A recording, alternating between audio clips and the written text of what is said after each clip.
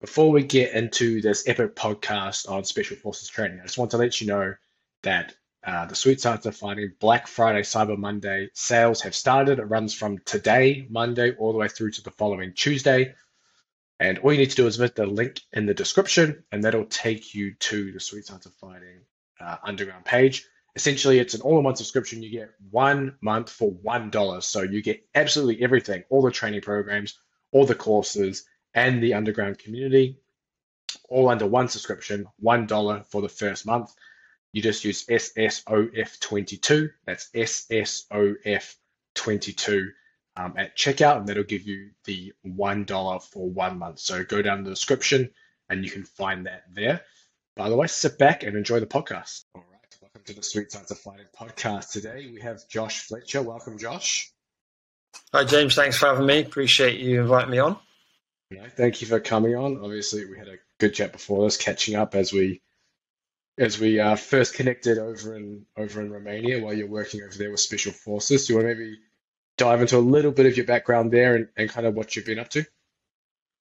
Yeah, so I'm performance coach by background, and I've been here, there, and everywhere. Really created this kind of weird and wonderful pathway for myself, which has included work in Olympic sport, pro sport, football, rugby, professional like wrestling as well over in India, boxing over in India, football over in India.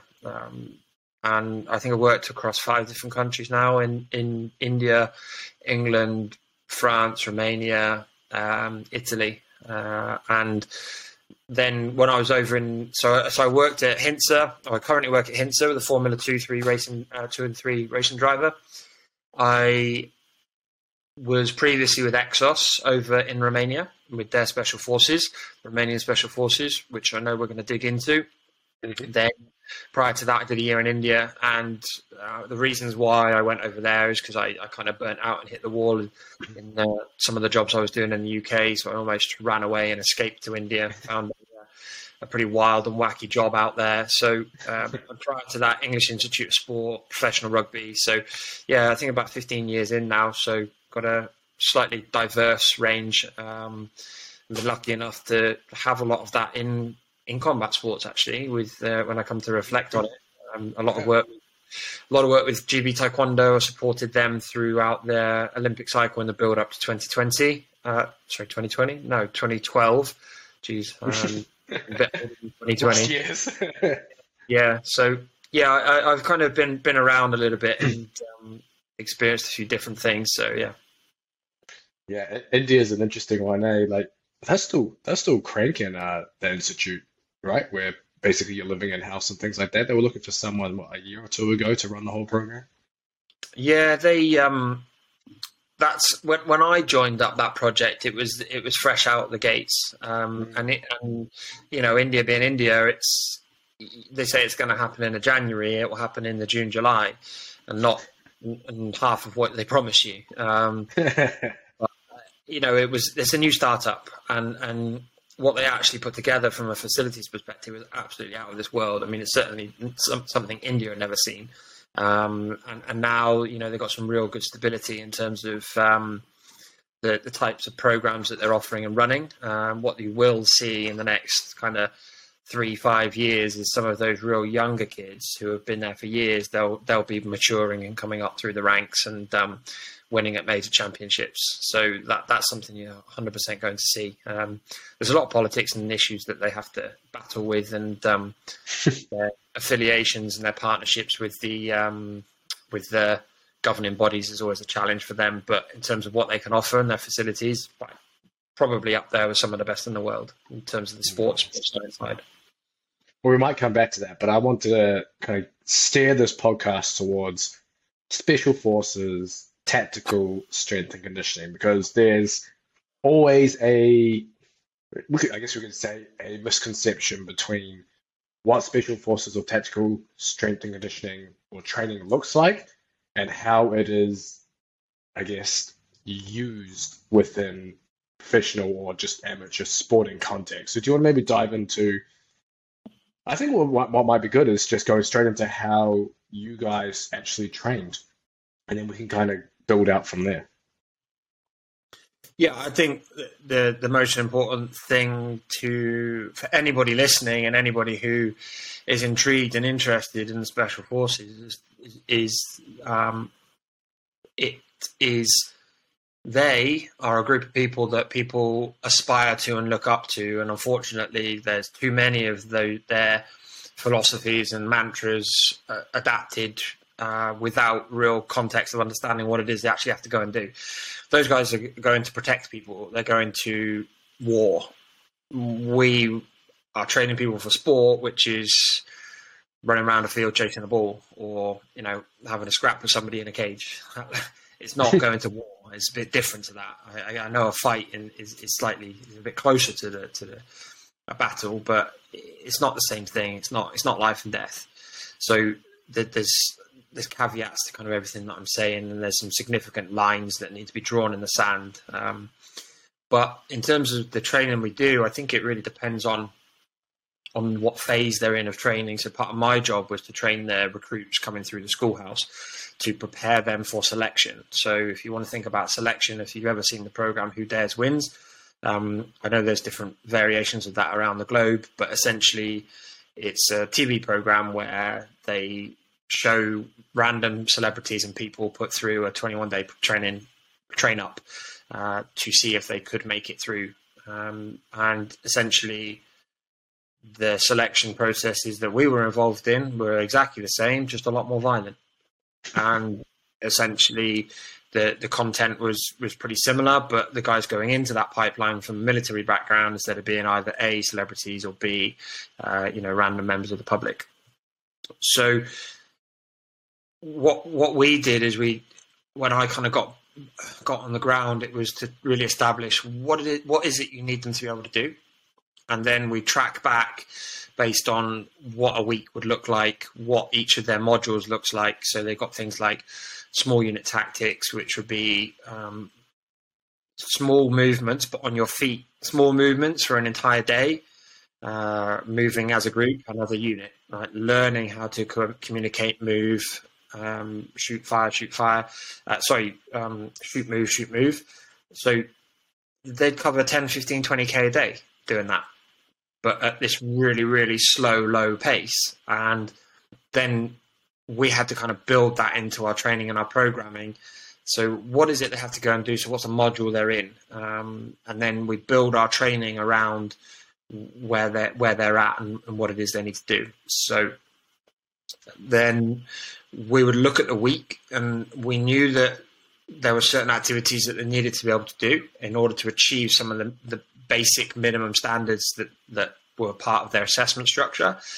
And we built a program to be able to ensure one thing, really, that when they got to selection, that they would drop out of selection for reasons relating to mental weakness rather than physical. And physically, like robustness, physical strength, or endurance, whatever physical quality it is you want. We wanted to make sure that they were solid. That was my job, to make sure that they were robust enough to be able to handle it. They didn't always have to be the fittest, didn't have to destroy every single test there was, but they needed to be robust enough to be still standing at the end. And if they were still standing at the end, then they've obviously shown enough kind of mental fortitude throughout that process to be warranted to go into the schoolhouse selection process, which is a 6 to 9 month one. So if we look at like a classic week, it would be pretty much a Monday to Friday. They needed to ruck, which for those of you guys who don't know, it's just loaded marching. So a big bag on their back of a certain load, and they needed to be able to do that at a set pace for a set distance in a set time. So on undulating terrain. So we had to build that into our programming. So we would always do a longer ruck on a Friday. That would be our longest one. And then we would incorporate 2 resistance training sessions, one regen session, and run twice within the week. So some of their runs in the selection process were longer. So it varies year to year. So some would be up to 8 or 9 miles, and some would be smaller than that, a little bit shorter. So obviously, one of the biggest factors and variables we're considering is time on feet, and couple the time on feet with what they actually do in their day. If they're in small unit tactics or land navigation, they go out and get lost. And some of these dudes are doing 23K a day because they get lost. They're walking around, and they have to send out a party to find them, and then that's just how it was. But that means that we had to change our training, because otherwise they'll just break. So we would adapt the week based on which group of people were in which module. But essentially, normally it'd be a Monday, they would do a resistance-based session. Tuesday would be a ruck and a run. So they would do their ruck first. They do their run first, which would normally be some sort of tempo-based run. Interestingly, I never ran them for any more than 1K, any one particular interval. So we built up to 1K intervals. We did is 4 to prepare them for up to 9-mile runs. We never did any more than 4 because I knew that the accumulative load and the accumulative volume of training that we were doing throughout the week was going to be building the capacity needed to handle those runs. And then we did a tempo ruck, which is to get them used to the speed which they were going to be walking at. And that was literally like 20-30 minutes, where we would just go out with the load on the back and we walk at the exact pace that they were going to need to be walking at, round and round and round and round and round in a circle. Simple as that. Wednesday was off-feet conditioning / just low level and recovery. Thursday would normally go again and do some resistance training, and then occasionally we would bolt on a bit of a run at the end of that as well, but that would again be pretty small and short and sharp. And then we did the long ruck on the Friday, and that was the training week. But that would be a classic training week if you were in, I don't know, a classroom-based module. But if you were out doing land navigation, something like that, or small unit tactics, we would change that slightly. Yeah, you also mentioned the mental aspect too. It's interesting because the training week you described there probably flies against the face of what most people envision a special forces training week to be. A special forces training week, I think most people kind of envision as this hardcore obstacle courses, crazy training loads, just hard training, and like basically like hell week, every day of the week. So I guess from your perspective then, the training you're doing, you obviously mentioned the mental side. Do you think that kind of training can instill some kind of mental fortitude into these guys, or is that something that's innate in them, or are there other ways to develop that mental capacity? Yeah, so the misconception is that what I'm describing is a train up for them to go into selection. And selection is where they hit that 21-day period. Within that 21-day period is a hell week, which is just like exactly as you're imagining, like just absolutely disgusting. The most savage thing you'll ever do in your life, and that you can probably imagine, all sleep deprived and calorie controlled. So you've got 21 days there, which we were training them up to be able to tolerate that 21. So that the guys who go in, the guys who come out the other side, they go into a 6 to 9 month schoolhouse where things are a little bit calmer, but they are then going through the exact modules that need to be learn in order to, you almost have to earn the right to go to school. That's basically what I'm saying. Gotcha. And 21 days is earning your right to go through. So yeah, you're through selection, but like as soon as you get through selection, that doesn't mean shit. Like you're now in the schoolhouse, and now you've got to prove yourself for 6 to 9 months continuously. And that's not all physical, because they are aware, we can't smash everyone every single day. But during that 21 days, it's almost like gloves are off, and they do what they got to do. So what we found from the physical training side in the build-up, so an 8-week preparation course to build them up for that 21-day selection, what we found is that the guys that we were training, they've got this point here that's like their individual ceiling. So a lot of people were coming in and they weren't even hitting their own individual ceiling. So our first job was to get people to reach their individual ceiling. And the next job is to extend their ceiling, raise their ceiling, because this is the type of people that we're looking for up here. We're not interested in below the line. We're only interested in these guys up here. So it was twofold, really, to really try to upskill them and help them to understand that they can push themselves further than they think they can. And their limits are further, and their limits are kind of up here rather than physical. We would kind of try to balance that and monitor and manage that. But our job wasn't to be shouting at them and bashing them all the time. Our job was the physical training and the recovery, so that other guys could go and do that, and that was their job. So we were quite aligned with that, like definitely in the first year, where it was really clear as to the physical training was the priority, and the physical training took priority because everybody understood that was what was going to keep people healthy during selection. Yeah. Yeah, and it's interesting as you mentioned, it's those 21 days. That's kind of like, that's the hardcore shit that goes on. And then outside of that, you don't really have that training again. Is that what you mentioned there? You then go into almost a program. Like you go into a more stable, more solid program. So they will train every day, but there's flexibility and mobility as to what that looks like depending on the module. So we would have 3 phases in the schoolhouse year, which was essentially based on developing something, maintaining something, or recovering from something.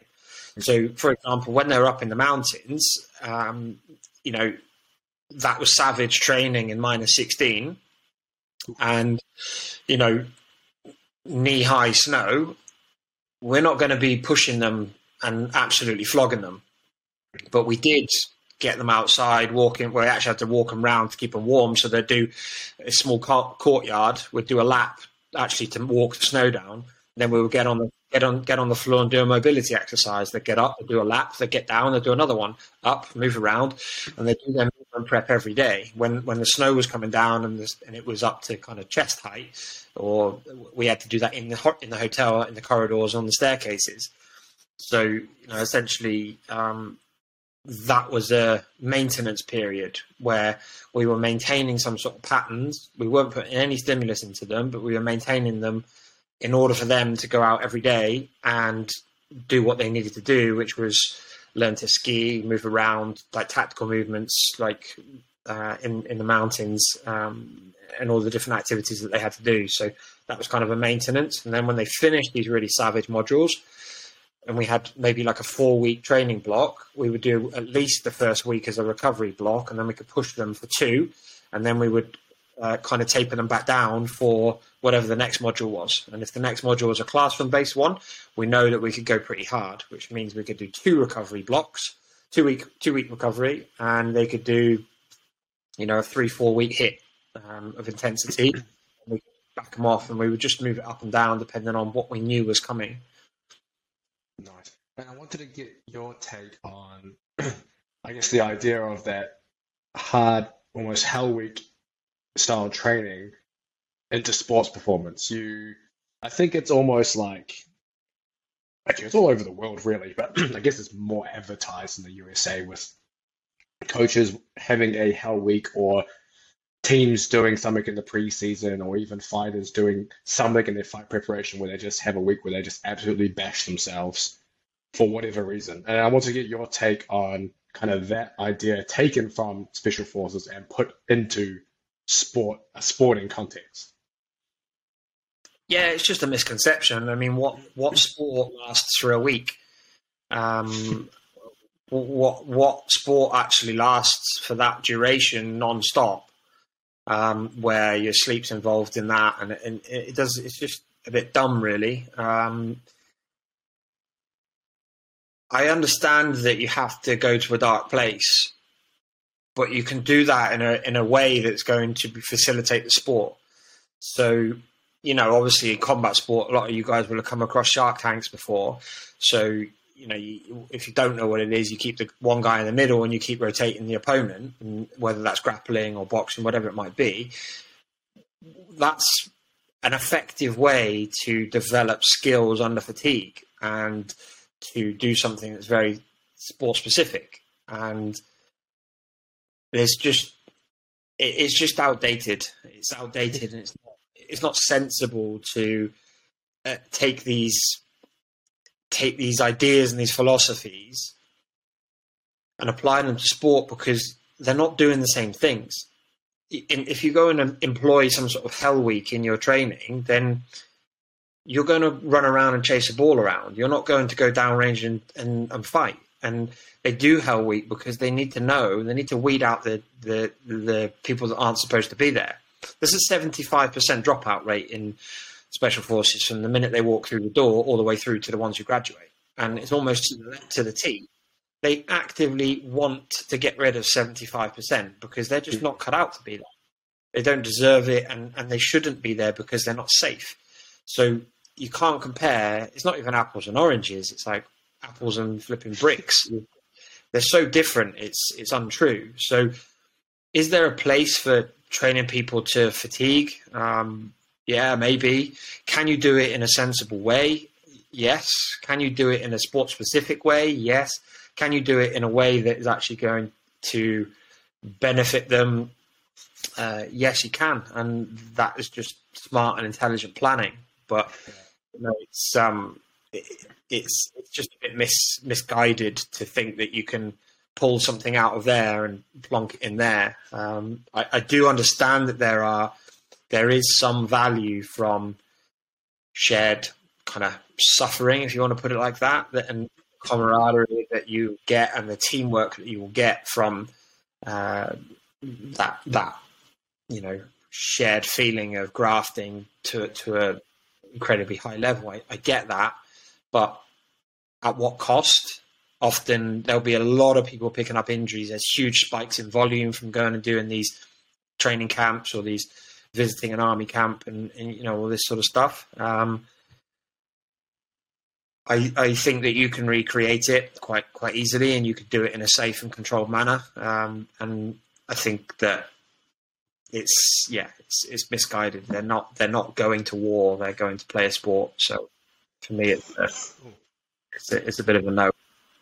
Yeah, I think the issue is as well. It's not so much just that week. It's what happens the following weeks after, because you've just, as you mentioned, spiked this huge training load of doing whatever it is that week of. Usually it's mindless stuff too, because you can't kind of thrash someone with sport skills. It's got to be some kind of hard running. I don't know. I guess the classic college football one is burpees and push-ups or whatever they do for hours. Yeah. If you think of some of the activities that the military, like if we're talking about going and doing the types of activities that they might do in selection, you've got like log presses, and they've got like sit-ups with the giant logs and carrying logs, heaving these giant logs around. You're going to do that with rugby players. You've got dudes who have pretty much man for man got some sort of shoulder history or impingement. You're going to get problems, fact. And you're going to have those problems. They might get through the week, but they're going to be dormant and they're going to inflame something. Yeah. Which is going to kick in when they go, all right, lads, good week last week. Let's get back to normal training. Passing. Throwing a punch. Yeah. Exactly. I'm in trouble because I've been lifting a log. I don't even do military press in my program because I don't want to do it on a fixed bar. I only use a single-handed kettlebell press instead because it's safer for my shoulders. Yet I've gone and done, 50 or 100 reps on a telegraph pole. It's just, it's just illogical. But when you're doing it and you survive the week, you don't attribute the injury to those events. Yeah. This is why a lot of strength and conditioning coaches are just like, oh, Jesus Christ, like, what are you doing? Why would you do that? There's much more intelligent ways to program your training to get the physical adaptation you're looking for than flogging yourself to within an inch of your life. Yeah. I've had to shut down army camp talks in some of my roles previously. I was lucky enough to get my way there, but damn, like, I know what you mean. That it sounds, I guess, from maybe a coaching perspective, it sounds good because, hey, I'm going to put my players through this. I'm going to see who the leaders are. I'm going to see this. I'm going to see that. But if you're actually preparing for the sport itself, then you're developing the skills and you're going to have better players instead of just tired, injured players. And then you wonder why, I don't know, during a fight or during whatever is happening in a match, like, why are they doing this, or why don't they know what to do here, etc., etc. You've wasted precious time doing something else. Yeah, it's another thing to think about when you consider team sport. each player has their own physical needs, and there's no way that, you know, pick a rugby player, pick a rugby player, a Manu Tuolangi. There's no way if they're on an England tour and they go to a military training camp that he's not going to want to get involved. But he's so finely tuned that, he can go ping at any point. He probably doesn't do any contact in training whatsoever. Like, he has to restrict all the types of movements that he does because he's just so giant. He has a bespoke program. But there's no way you're going to be able to tell him, sorry, mate, you can't take part in that military camp, that team building exercise, because you're going to get injured. I think now the coaches are becoming a bit smarter, especially at the highest level, as they'll be talking very closely with the military guys as to what they're actually doing and how to get value from the types of exercise and activities. But yeah, there's a lot of cringeworthy stuff that still goes on. For sure. Is there anything you've taken from working in special forces that you've been able to bring into sports performance? Yeah, there's a lot, actually. I mean, a lot of it is to do with the kind of a mentality side of things, and some things that I've almost got a list of things that should be left alone, because that's military. That's for going to protect countries, people, and kill, and help people, help save lives. And that is chasing the ball around, or having a fight so you can win a belt. They're polar opposites in lots of ways. So some of the things that I've left behind and would advocate people to leave. In the special forces world, they say it's mission, team, self, and so the mission always comes first. Because whatever they're doing is above them as individuals, and it's above any single member of the team or that team as a collective. So the mission always comes first. I think they see that as a greater purpose, and that's often what you'll see in the films. So that they genuinely live that, especially the higher operating teams. Mission, team, self. So team is obviously the group of people that's made up of the individuals, and the individual is the last person that gets considered. Like, you put everybody before yourself. Now, I flip that on its head, and I think sport should flip that on its head. You take that mantra, but flip it. It's self-team mission, because if you get yourself right, if you get yourself and your preparation to a high-performance level, and your well-being, you look after yourself, your self-care, your preparation to that nth degree, then that will have a positive impact on the team. The team is the sum of its parts, the individuals, and this includes the coaches. They need to look after their own well-being as much as anybody else. Then the mission takes care of itself. If everybody's together, aligned, they've done their work, they've done the correct work to the right level, and I'm talking not just about the training, but also the recovery and the mental prep, the physical, the technical preparation. If everybody's done what they need to do, then the mission should take care of itself.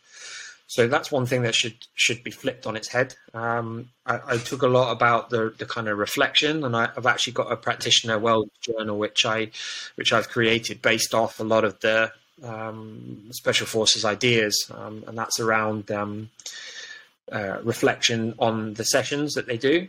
So, and I use this with my athletes now, and I did in the military as well. It's 3 up, 3 down. So when you're reflecting on your own training or your own sessions, if you're watching this as a coach or even as an athlete, you will say 3 things that went well and 3 things that didn't go well, or that you want to improve for next time. So often we're so driven for more and better, we're so driven for performance that we focus on the things that didn't go so well. But the problem is when we do that is we don't reinforce the positive habits. We don't reinforce those things that went well. So we prevent ourselves from from sustaining that high performance, and we prevent ourselves from creating super strengths out of those things that go well. If we are too negatively focused, which is very common as coaches and practitioners, if we're too negatively focused, then what we do is we have just this revolving door of things that went well, but they keep changing. And this 3 up, 3 down philosophy came from, I was fortunate enough to go on a NSHQ, so NATO Special Forces Headquarters Mental Performance and Resilience course. And one of the stories that they told was about a 12-man ODA, so that's Operation Detachment Alpha. That's a group of people that go into that's a group that goes downrange, and how they break up the special forces guys. At least they did at the time. And they would go in and they would clear a house. So clearing a house is essentially just doing whatever needs to be done when they're in there. That might be eliminating a target, or it might be extracting someone, hostage rescue, that sort of thing. So they would go in, they would do their run through in training, and they would go house to house to house. So they do their run through, then they do a debrief, run through, debrief, run through, debrief. And the psychologist was working with them at the time. They would step back and they would listen to the debrief, and they were the most critical group of people that they'd ever come across, so focused on improvement because the stakes are so high.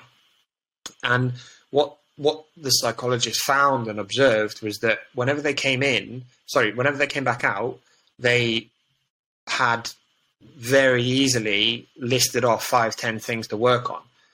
But the things that had gone well, they gave lip service to, which meant there was just this revolving door of things that weren't going well. And what they noticed is after maybe the second or third run, they were starting to repeat themselves. So it was the things that they hadn't changed and hadn't kind of simplified. So the psych said to them, hang on a minute, boys, let's just chill on the negatives. Let's go 3 up, 3 down. You can only go with 3. And what happened is they started to ingrain and solidify the 3 things that were going well. And they were able to repeat those run after run after run. And the 3 things that weren't going so well, they made meaningful change to. And they made sustainable change. And instead of there being this revolving door of the same things going wrong, they were able to stack up their learning in a smart, intelligent, and logical fashion. So the outcomes just, kind of went through the roof for them, really. So that was a philosophy which I took and implemented into my training, my feedback, my reflections with my athletes, where there's a hard line. It's 3. You can list down 20, but you're only focusing on 3.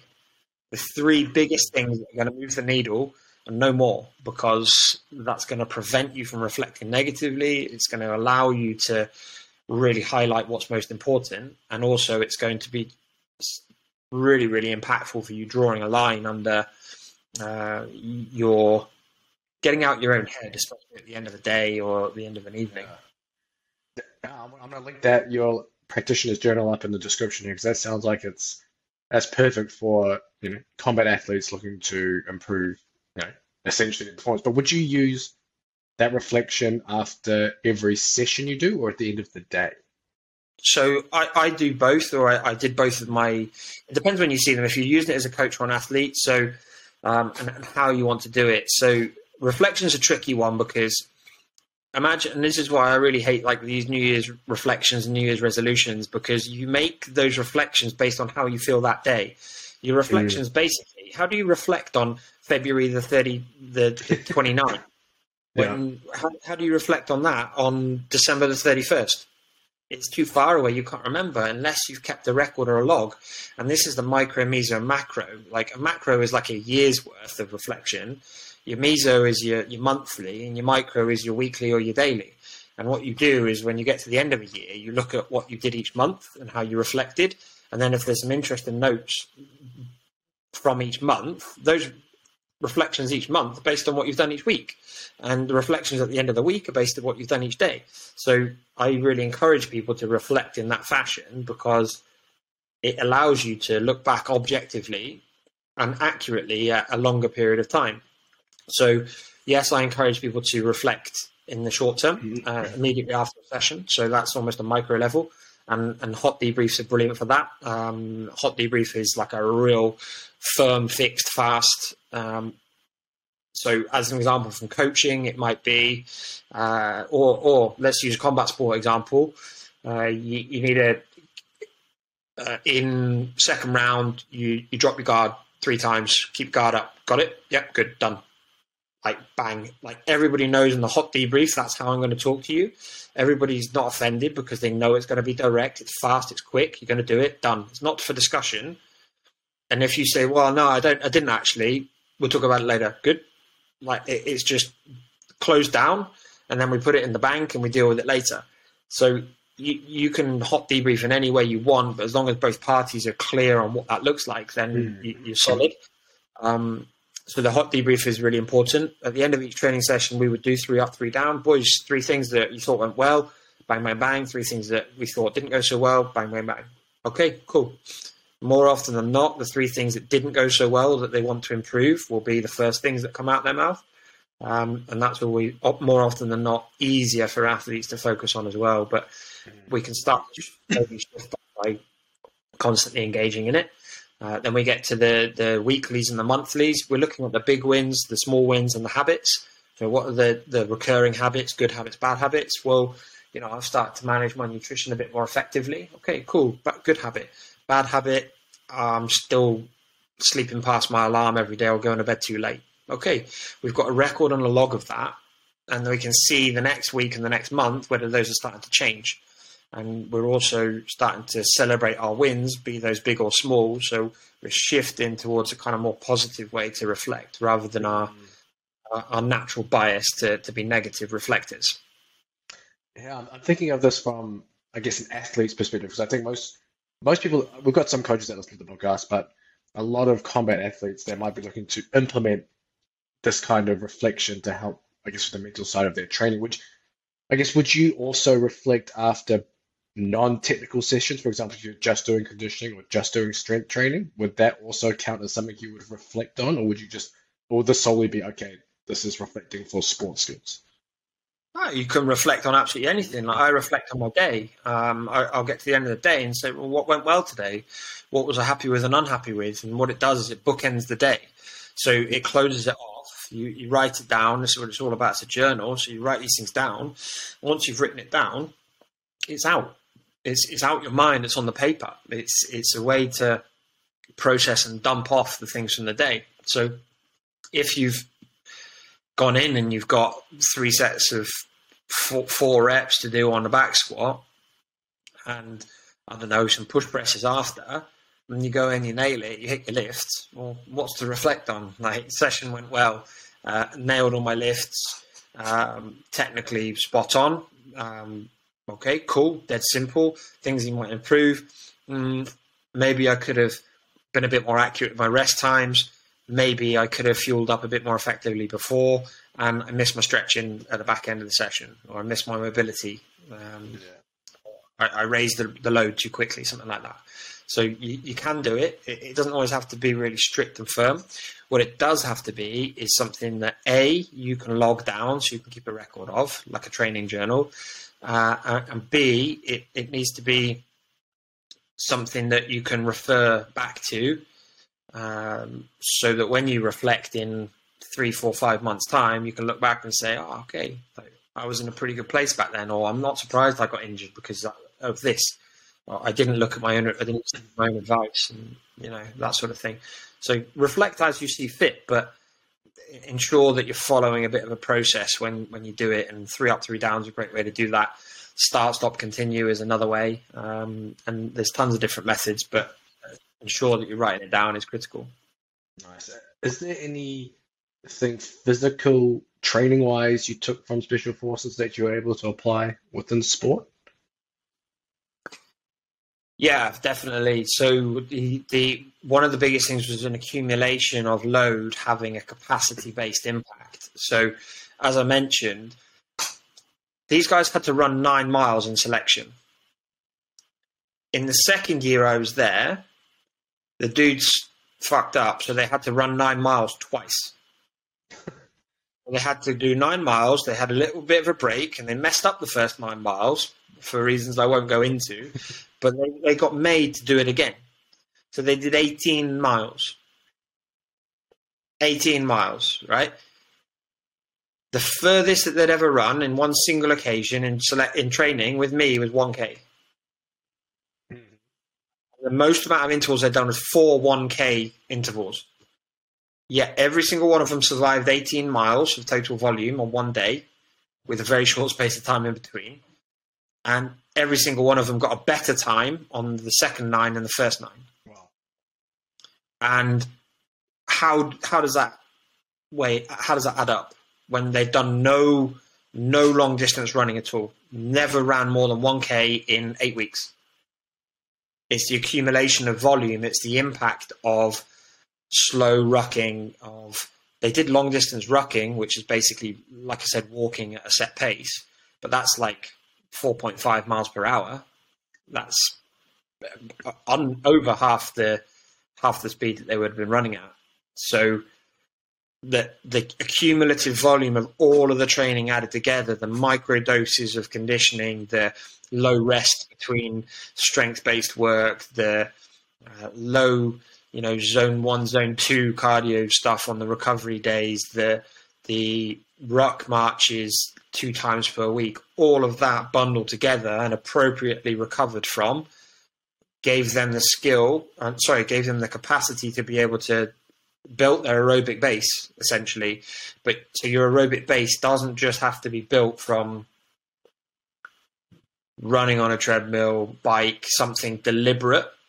You need to think about it as the sum of all the parts, and the physical training in itself, the technical training has a massive impact on that as well. So that was a huge element I took from it.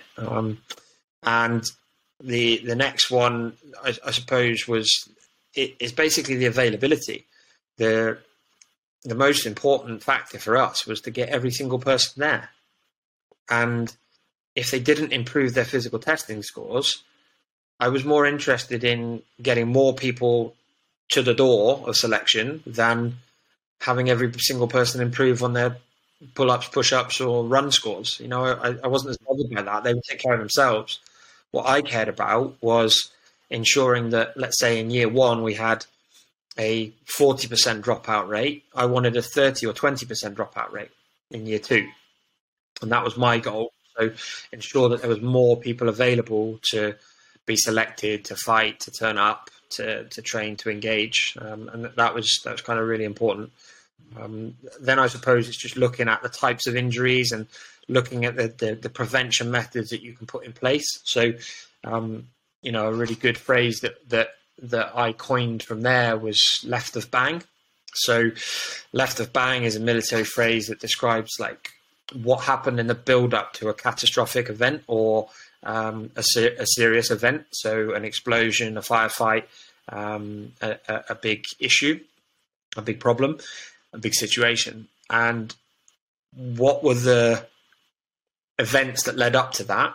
And then how can we adapt and adjust our standard operating procedures in order to mitigate that risk and try to ensure that the severity of it is nowhere near as high? So we're trying to remove it if we can, reduce it if we can, and then if it does happen, make it nowhere near as severe an outcome. And it's exactly the same with, we can steal that, and we should apply that to all different scenarios in our life and our training. So from a physical perspective, it's okay. Let's just think about a punch. Like we can reduce and mitigate the severity of that by having a strong neck, and a strong neck is going to reduce the chances of that impact leading to some sort of concussion. The impact of a little bit of agility or mobility is going to allow us to move slightly out, that extra tiny little bit out of the way, because we've got a little bit more thoracic mobility to be able to drop back out the way. We can talk about these different things all the time, but that's what the standard operating procedures are. It's like looking at your training in so much detail that you can say, what's the highest risk things that are happening here, and how can I get a handle on that and adapt my training and my lifestyle to support that. It actually makes me think of, I guess, in submission grappling, obviously leg locks are a huge factor nowadays. Heel hooks, man, you see knee injuries in pretty much every single bloody competition you go to now.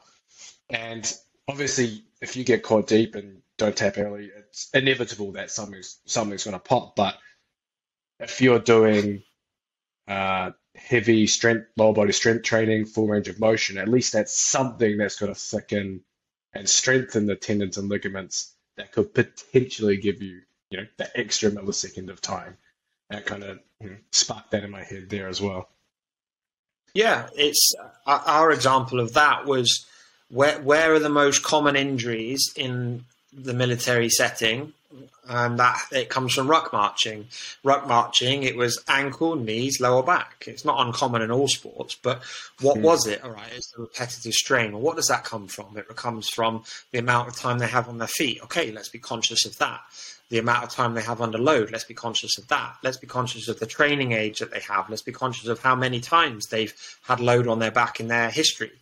One of the most injurious and the most challenging factors, we'd have studs turn up, these absolute studs, they'd fly through every test. You put a bag on their back, they couldn't fucking move. They were useless. But everything else they could do. So, okay, how do we get left of that? Well, we need to provide a pre-plan for them to get here. We need to get left of that bang so that we provide a plan. I really don't care whether you can come in and do 2 pull-ups, but if you can't walk with a bag on your back, you might as well pack off and go home. So you need to build in marching 2 times per week at this load. Week 1, you do, let's say, 5 kilos for 3 miles. And on the next day, you do 5 kilos for 3.5. The next week, you keep the same distances, but you up the load. And we were just trying to prepare people. And that was tissue tolerance. And it's no different to what you're talking about. And we did the same sort of thing with ankle stability and strength. We'd have people saying, what on earth are we doing? Like, what? This is ridiculous. And then we go out and we talk to the instructors as to, what's all the injuries that people are normally getting when they go and do their marches. Ankle, ankle, ankle, ankle, ankle. No ankle twists, no ankle turns. And what's happened? No one's twisted their ankle. Well, we're doing quite a lot of work to support this. So, yeah. This might be highly hypothetical, theoretical. But you mentioned obviously the accumulation of volume is that thing that built the capacity. Is there a way theoretically that you could see it being applied to combat sports in terms of training? Yeah, of course. It's understanding and knowing where they're lacking. So it might be that if you were to consider heart rate, so it's very difficult in combat sports to keep a heart rate belt on the whole time. But if you think about the intensities and the zones, it might be that the vast majority of work is done in, zone 2, 3, 2, 3, 4, and you actually only need to hit a bit of 5 and a bit of 4, and that's all you need to do from a conditioning perspective, and then you cover the whole spectrum. Yeah. It might be that to get a full understanding of that, you need to look at, okay, let's actually really deeply look at what a 2-hour jiu-jitsu session looks like from a physical perspective, and let's fill the gaps. Well, I didn't observe you absolutely blowing out your ass at any point whatsoever, or I didn't observe you.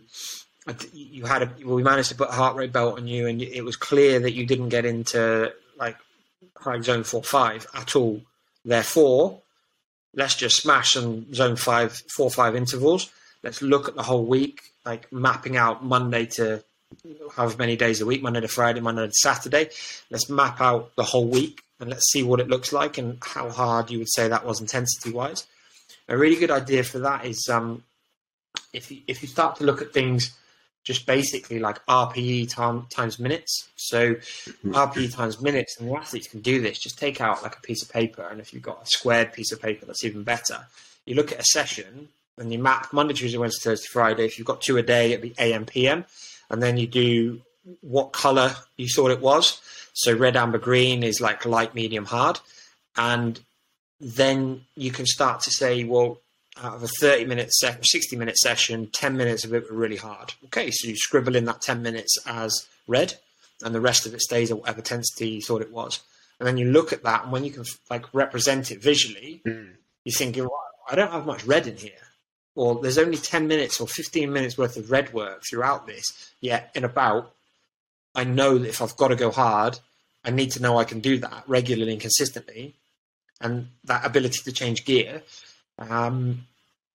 you want to know that you can do that, especially later on into a competition. So you can visually represent how, in a non-scientific way, the athletes are going to be watching this or listening and say, yeah, I can do that. I can take 3 colors pens, red, amber, green. And I can say I've got my green work in there, which is my regen, my recovery work, I walk, a really slow jog.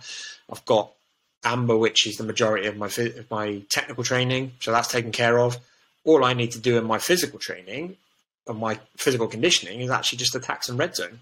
It's as simple as that. Well, I'm simplifying it, of course. Yeah. But how does that sound to you? Yeah, no, that's exactly it there. I mean, so I guess a lot of the way I've written the programs for Sweet Science of Flying, so I think some people probably purchased those who are listening. They're geared towards people who aren't training full time. So, like you mentioned there, you might be getting a lot of your zone 2, zone 3, whatever it is, through technical training, which people are, but maybe they're only doing 3-4 times a week of that technical training. And that's when the nuances come in too, because obviously a lot of the, I guess, practitioners and researchers working with high-level athletes have the, I guess you could say, advantage of a lot of that stuff being taken care of within technical training, which is true. But then if you're not doing enough of that technical training, then as you mentioned, if you're coloring in your squares, you probably see you only have maybe, I don't know, 4 green days with some red in there. You're like, okay, well, that's all I've got in there, 4 hours a week. Maybe I need to do a little more of that green to build whatever it is, that base and whatever else. Yeah. I think it's a gap analysis, really, isn't it? Where do you struggle? It's reverse engineering it, working back from where your biggest problems are. What's your biggest pain point? Well, I really struggle to keep up with these dudes who just go bonkers in the last 30 seconds of the bout, or I get gassed real quick because people come out the bat and go nuts in the first 30 seconds, and then I'm fucked for the rest of the round, or I struggle in the third round. There'll be telltale and key signs here as to what type of work you need to do. It might be that if you're blowing up in the second round, third round, or you totally useless the third round, that you need to build some more capacity and your ability to handle and tolerate that higher intensity work for a more consistent block of time. Some intense interval training might be the way forward. We essentially used HIIT training and varied intervals consistently throughout our training and our build up to manage time on feet, and we manipulated intensities quite a lot to ensure that we built the capacity, because we knew that all of the lower level stuff and the capacity based work was going to be coming from other areas. And that relationship that you have with your coach is really critical, really trying to understand and map out, how hard is this going to be, because I want to know for this reason, not so I can sandbag it, but I want to know so that I can plan the rest of my training for the week or the month, and fill in my gaps, really. So, yeah. No. This has been an insightful podcast and lots of actionable tips and information for fighters and coaches out there. But if people want to follow you, Josh, and find I'll link your journal down in the description too, but if people want to follow you, where can they find you? Yeah, so I talk a lot about practitioner well-being on the social media. So that's my company, Career Blueprint. I also do quite a lot of different consultancy and programming for different athletes as well. So on Twitter, you'll find me at Coach Blueprint 1, and on Instagram, it's Career Blueprint. So at Career Blueprint. My website is www.yourcareer-blueprint.com. And that's pretty much where I hang out. And there's tons of different. I could talk about this stuff all day, I suppose, but I think we've given a fair few nuggets, haven't we? Yeah, for sure. And I'll link all those up in the description too, as well, so people can visit you on all your different platforms. But thanks for coming on, Josh. I really appreciate you sharing a lot of the Special Forces stuff. My pleasure.